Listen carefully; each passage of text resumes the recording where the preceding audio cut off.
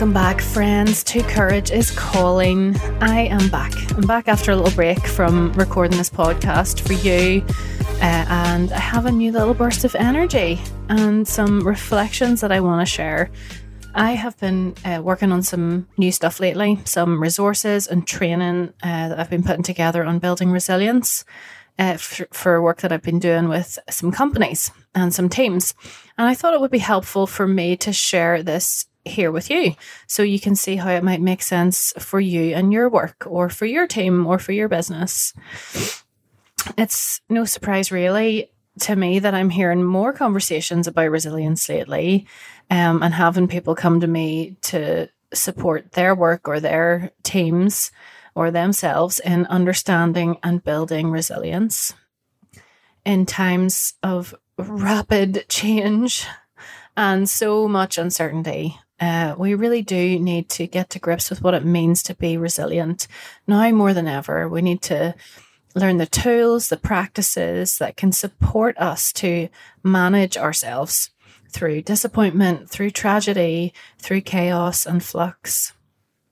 And what I want to use this space today to share about is what I'm calling the pyramid of resilience building, the structure that needs to be in place for sustainable growth and development and fulfillment and capacity. Because really resilience isn't the end sum, the end outcome of what we're looking for when we talk about resilience, is it? I'm struck that when people come to me wanting to look at this word resilience, they're often actually talking about something else. Really what they're talking about is a greater capacity to stay in alignment with their values, or to grow as people, to feel more fulfilled, or to have a better capacity to do the work they love and live their lives more meaningfully and more present. I think those are all the kind of goals of being resilient. So we need to talk about what the pathway is to it. So I am going to cover this in maybe a series of maybe 2 or 3 episodes. But today I want to break down this pyramid model so you can see clearly what is most important to be in place in order to see resilience have the room to grow. So if you can, in your mind's eye, imagine a pyramid structure, and at the bottom foundation of that pyramid in building resilience would be emotional or internal safety. And that's what I'm going to cover today. The next layer up in that pyramid would be self and co-regulation. The next layer would be resilience. And then the top of the pyramid is this idea of sustained growth, sustained fulfillment, capacity, a meaningful present life.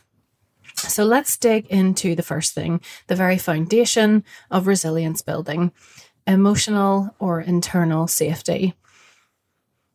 Internal and emotional safety is so intrinsic to our ability to be able to handle pressure and stress and chaos and difficult situations and not have it swallow us up.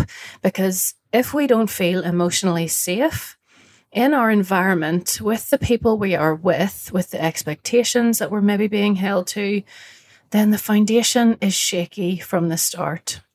If we don't have the tools to understand how to find emotional safety, the pyramid towards resilience is not off to a great start. And what I mean by internal emotional safety is twofold. It's a strong knowledge of self and of our triggers, of the things that fire off and activate our nervous system into the fight, flight, freeze, and fawn response. And then secondly, it's the emotional safety that comes from our environment, from people that feel safe to us, who actively promote our emotional safety and that of others. So I want to ask you to reflect right here. Maybe you want to grab a notebook, a journal. You can even pause this episode and jot some stuff down. But what does internal or emotional safety feel like for you? I want you to think about the times where you have felt emotional safety and trust. And take a moment to just experience what that feels like in your body. Where do you feel that sense of safety, emotional, internal safety and trust?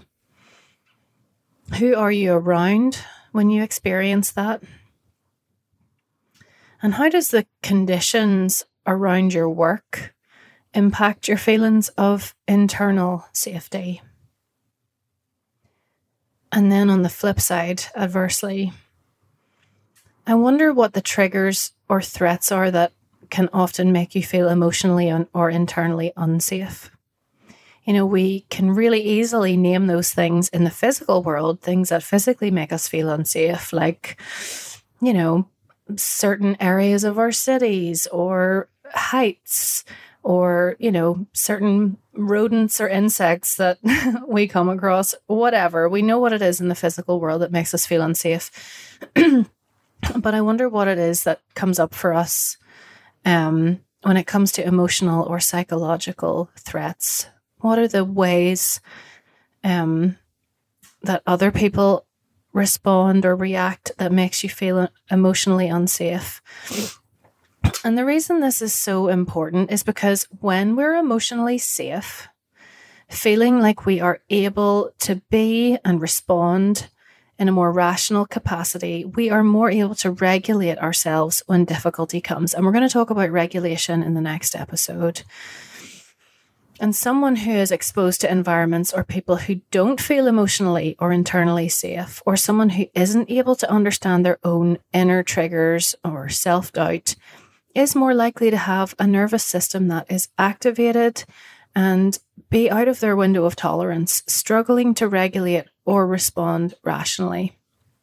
I want to share with you a quote about this idea of windows of tolerance from Linda Graham. She's a psychotherapist, a consultant and trainer, and she specializes on the neuroscience of resilience. And she says this: the autonomic nervous system is central to resilience because it keeps us in a window of tolerance. The window of tolerance is a zone where our nervous system is relaxed, calm, alert, engaged. When we're in our window of tolerance, which we hope is most of the time, we feel centered and balanced. Everything is humming along in equilibrium. When we're in our window of tolerance, we can perceive, process, respond to life's events with a kind of wise equanimity. We can cope. We can be resilient. And so how do we do this? How do we establish a sense of emotional or internal safety as this foundation or bedrock for building resilience? Well, I have a few things that I think are key, and I want to share those with you. The first one is self-awareness. So understanding, just like you've journaled some of your thoughts down maybe, or they've gone through your mind as this podcast has gone on, understanding the situations and the people or the conditions that really threaten your emotional safety. This is key. The external sources that can contribute to not feeling emotionally safe. And also what is key is noticing and coming to know more deeply the voice of your own inner protector and how it shows up when you feel vulnerable or when you're approaching something emotionally risky. Keeping a close ear to hear when that voice is raised within us rather than our wise sense of intuition. So that self-awareness is key. A second thing I think that's really important in really finding emotional safety and establishing that is boundaries with others. Being clear about your expectations and gathering clarity from others about theirs. Having difficult conversations when you need to instead of settling for ambiguity and feigned comfort. Knowing what lines you aren't willing to cross or that you won't allow others to cross. Being loyal to your needs and the conditions that enable you to feel emotionally safe, and making sure that you follow through with those boundaries and conditions. The next thing that I think is super important in establishing emotional safety is curiosity and compassion over shame and blame. Shame and blame, in most contexts, will always add fuel to the fire of feeling emotionally unsafe. So if we're able to slow ourselves down and welcome curiosity and compassion to the things we feel are difficult or feel emotionally risky, we can gently diffuse those feelings, not bypass them.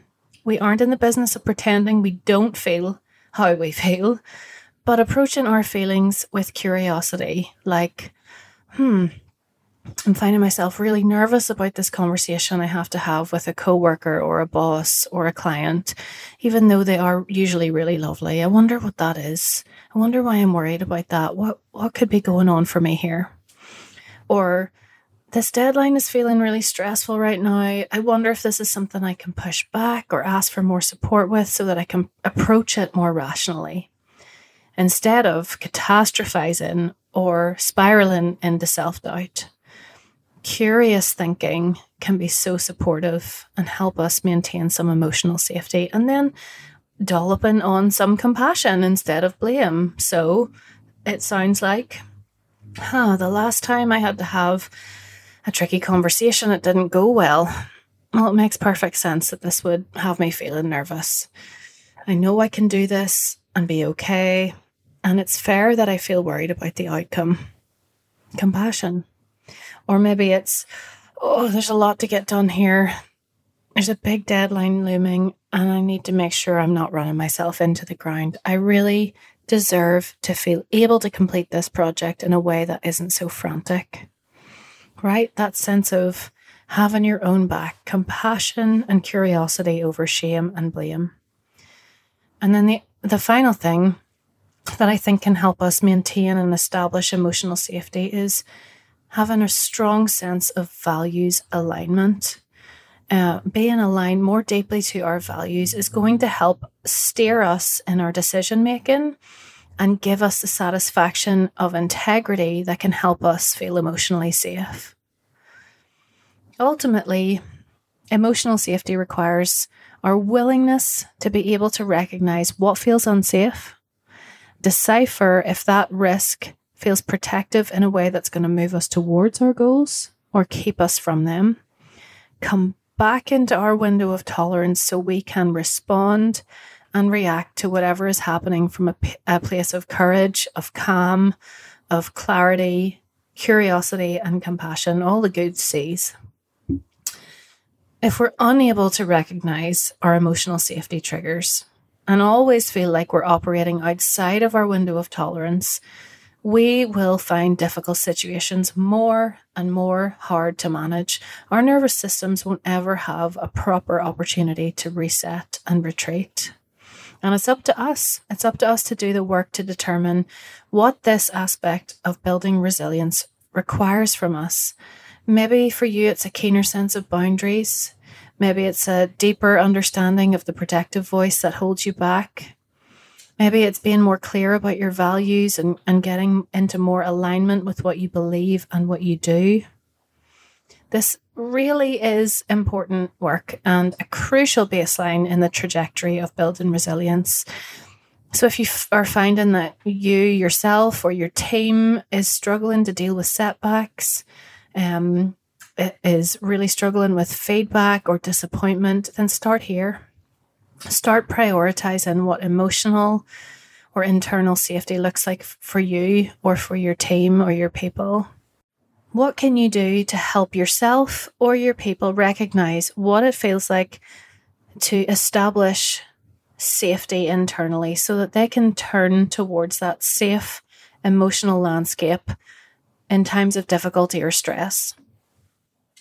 As always, I am here. I am willing to chat more, and you can email me at hello@melwiggins.com if there's anything I can do to further support you with this, to support you, to support your team in resilience building. Know that I would love to do that, and you can contact me via email or DM on Instagram for more details of what that could look like. I have training workshops and packages for teams and leaders I'd love to share with you.